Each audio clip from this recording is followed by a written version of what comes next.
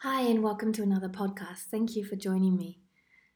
I wanted to talk a little bit about our human form, our body. I wanted to delve a little deeper into the beliefs that create whom we are and make us struggle. As we go through society, we have to understand in our world and our journey that each society has constructs of right or wrong that looks different.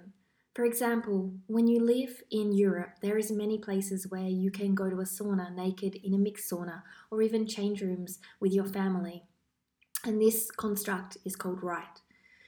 However, if you wanted to wear your bikini in the sauna, they say for health regulations, this is not right. When you go to Australia or America, when you go to a change rooms, it's separated, male and female.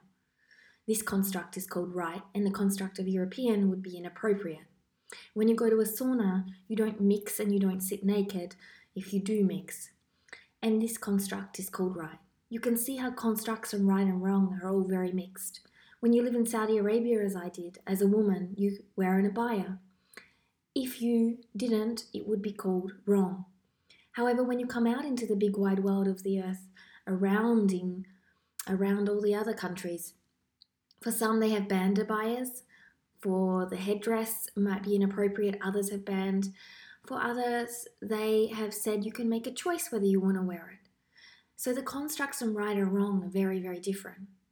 Constructs, I'd like to highlight. It's not about good or bad. It's the same when you walk in the world and you see all these billboards of people wearing bikinis or bras and advertising. You go to the beach, it's okay to swim with your children in your bikini, but place yourself on social media and watch the shame and judgments and beliefs and constructs come towards you. Watch how people judge you for whom you are, yet in another place and environment in the world, you are okay, and another, you may be wrong. But that is the world.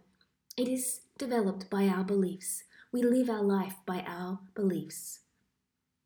And our beliefs are developed by our teachings, our upbringings, our voices that come in from the outside world, parenting and cultural, all of those designs.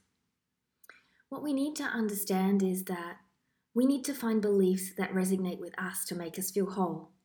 We need to search through our beliefs with awareness and understand that not every belief we've given is going to be suitable for us and suitable for everyone. And it's not that it's right or wrong, it's just that we all have different ways that make us feel best when we live. I believe we all as humans should get to choose how to nourish our body. I created a child, lost a child, and fed a child with this body. In this world, it's hard loving your body when you're taught and reminded you are not enough by your internal and external worlds. It's hard loving your body when everyone talks about it like it is an object for their use and approval.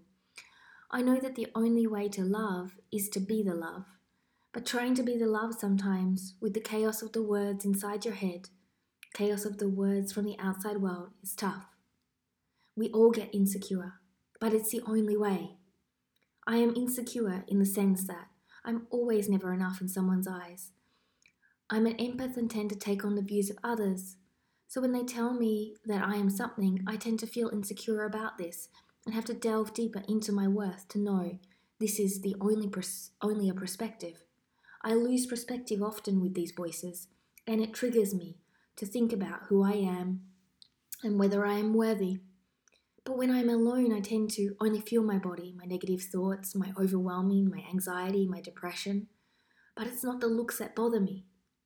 So you have to dig deep to see beyond. For me, my body, I love for many reasons. I love my legs, as I can stand on this earth and walk side by side to everyone, and my loved ones. I love my hips as I carried my daughter and star child. I love my arms because they can lift others up when they are down.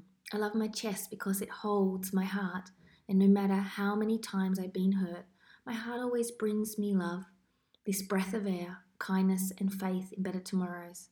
I love my eyes and head because it holds my perspectives and beautiful sights of life.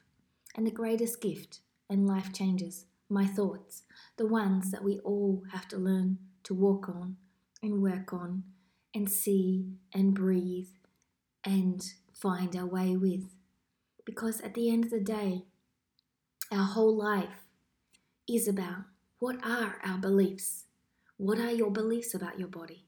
What are your beliefs about how society should be, how families should be, how we should raise our children, how we should be in any domain of this world. And when you look into your beliefs and start to delve deeper to find what works for you and what doesn't, the constructs of right and wrong start to fade away and you start to come into focus to help you to breathe a little deeper and find the best way forward. So if you're struggling with constructs of right or wrong, your body, or anything like that, look at the messages that you grew up with. Look at the teachings you have received and ask yourself, are they right fit for you? Or do you need to look deeper in the world around you to see other options? Have a great day. Namaste.